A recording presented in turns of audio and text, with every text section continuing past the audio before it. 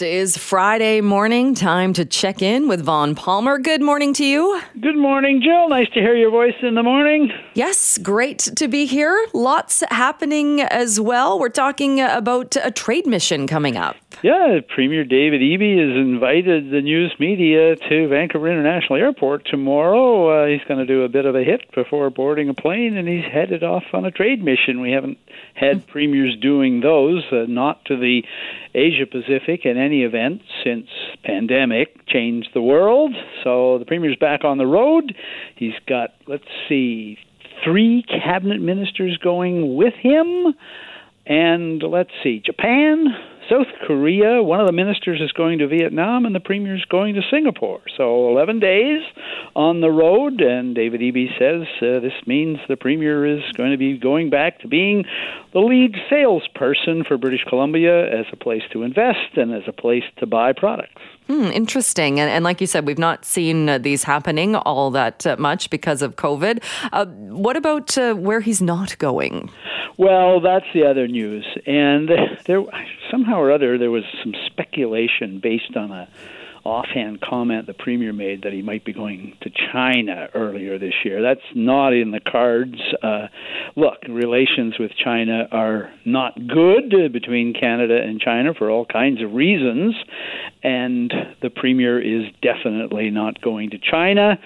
It is our second largest trading partner. The only nice thing the premier said about that yesterday was, well, they're already our second largest trading partner, so we're trying to increase trade with other countries. I think it's got a lot more to do with a very troubled relationship between Canada and China, and we know all the reasons. Eby is going to Japan, which is trade partner number 3. The most interesting one on the list that really jumped out at me, Jill, is Singapore. Now, it's an important trading center in the Asia Pacific, but you'll go through the fine print of the premier's briefing yesterday, the background paper they released on it, housing. So David Eby thinks Singapore's got something to teach us on housing. Singapore has a very unusual public housing program. Singapore is known as a bastion of capitalism, but it's definitely a bastion of government ownership for housing. Basically, Singapore guarantees housing for Singapore residents, and there's different ways they do it, but it's essentially public housing for everyone.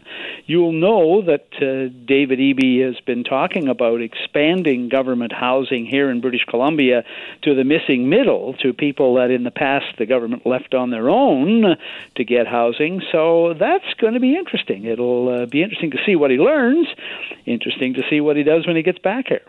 And do trade missions like this, do they actually lead to deals happening, or is it more of an exercise? And like you said, the premier's out there and his face is out there and he's meeting people, and it shows that he's making the effort.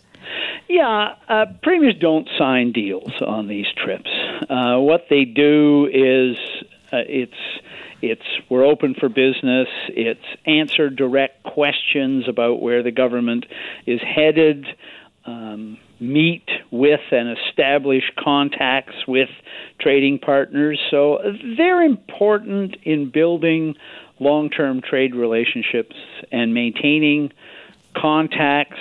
The deals are actually done otherwise, and an awful lot of it is private.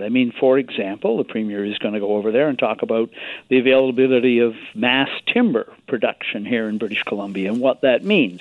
Well, it's going to be up to the customers to line up the deals to buy the mass timber. The premier isn't taking an order book with him. Another good example is LNG. You're going to go and talk to the countries that will be getting, some of them anyway, Korea and Japan, that will be getting a bunch of the LNG that British Columbia will be exporting through the terminal in Kitimat once that's up and running in a couple of years. So again, the premier is going to go talk to one of the big buyers there and talk about the prospects for future production from British Columbia. Another thing they're going to be doing here is the emerging interest around hydrogen. So, hydrogen, when Gordon Campbell started talking about it in the 1970s, in the decade of the noughts, John Horgan mocked the whole thing as a boondoggle. Now it's a word on an awful lot of lips about the future of energy production in the world, and British Columbia believes it has some great potential on that front. So that's another thing the Premier is going to try to get on the radar screens in our trading partners in Japan and South Korea. Interesting. And a little closer to home or more in BC, do you think we're going to find out more about by-elections before? Well, he's saying that the by-election call is imminent. So you got two vacancies in the legislature, the one that John Horgan's seat in the provincial capital region, and the one Melanie Mark was the cabinet minister who resigned in April in Vancouver Mount Pleasant. Candidates are all nominated. The Premier was out campaigning in both ridings this week. So he was asked about it, and he said, yeah, I'm going to be calling these very soon. He said he doesn't want them to drag into the summer. So let's see. We now have elections on Saturdays. So the Premier's at the airport tomorrow morning. That would be the first day he could call the by-elections, and that would put voting day on June 24th.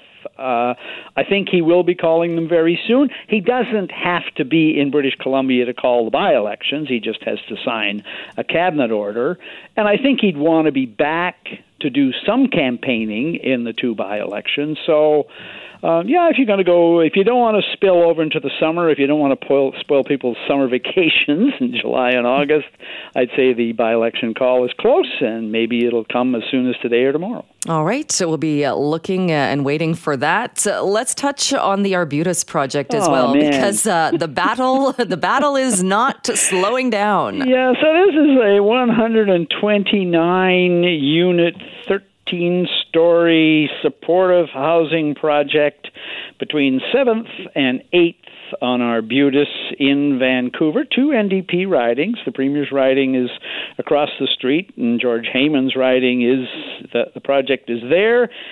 And this one is contentious. The City of Vancouver approved it last summer. Local residents, they call themselves the Kitsilano Coalition. They have a website. If you want to know what their objections are, they went to court to fight the approval. The city appealed to the provincial government. They said, look, we want this project to go ahead, supportive housing for people that really need housing, and get people off the streets. We want your help. And the province responded with legislation that essentially upheld the city decision to approve the project and says it doesn't matter what a court says, this thing is going ahead. Well, first of all, legislatures can hope such things, that projects will go ahead, but you can still go to court and challenge that. The Kitsilano Coalition is now going to court to challenge the constitutionality of the provincial override legislation. So, there was a lot of hope, provincial level. This project would go ahead in the fall. Premier David Eby said, this is part of the battle against the forces of not in my backyard. The Kitsilano Coalition is saying, we're not NIMBY, we support this kind of project, this is the wrong way to do it, you shouldn't concentrate everyone in one project, it's across the street from a school.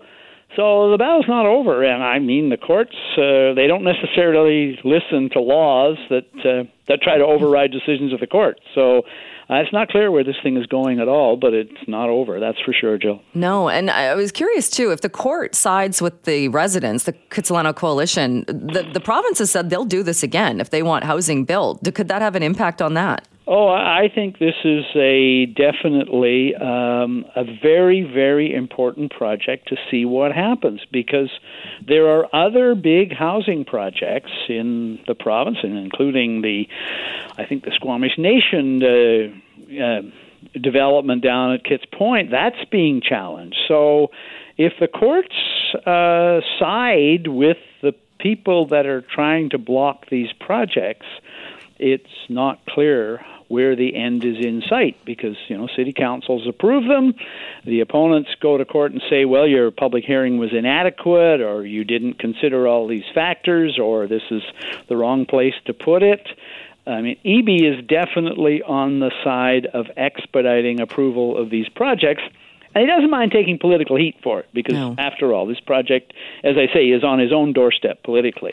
But this is a major battle. It's going to be interesting to see what the courts do with this. All right. Vaughn, thank you so much. Have a good weekend. We'll talk to you next week. Bye-bye, Jill.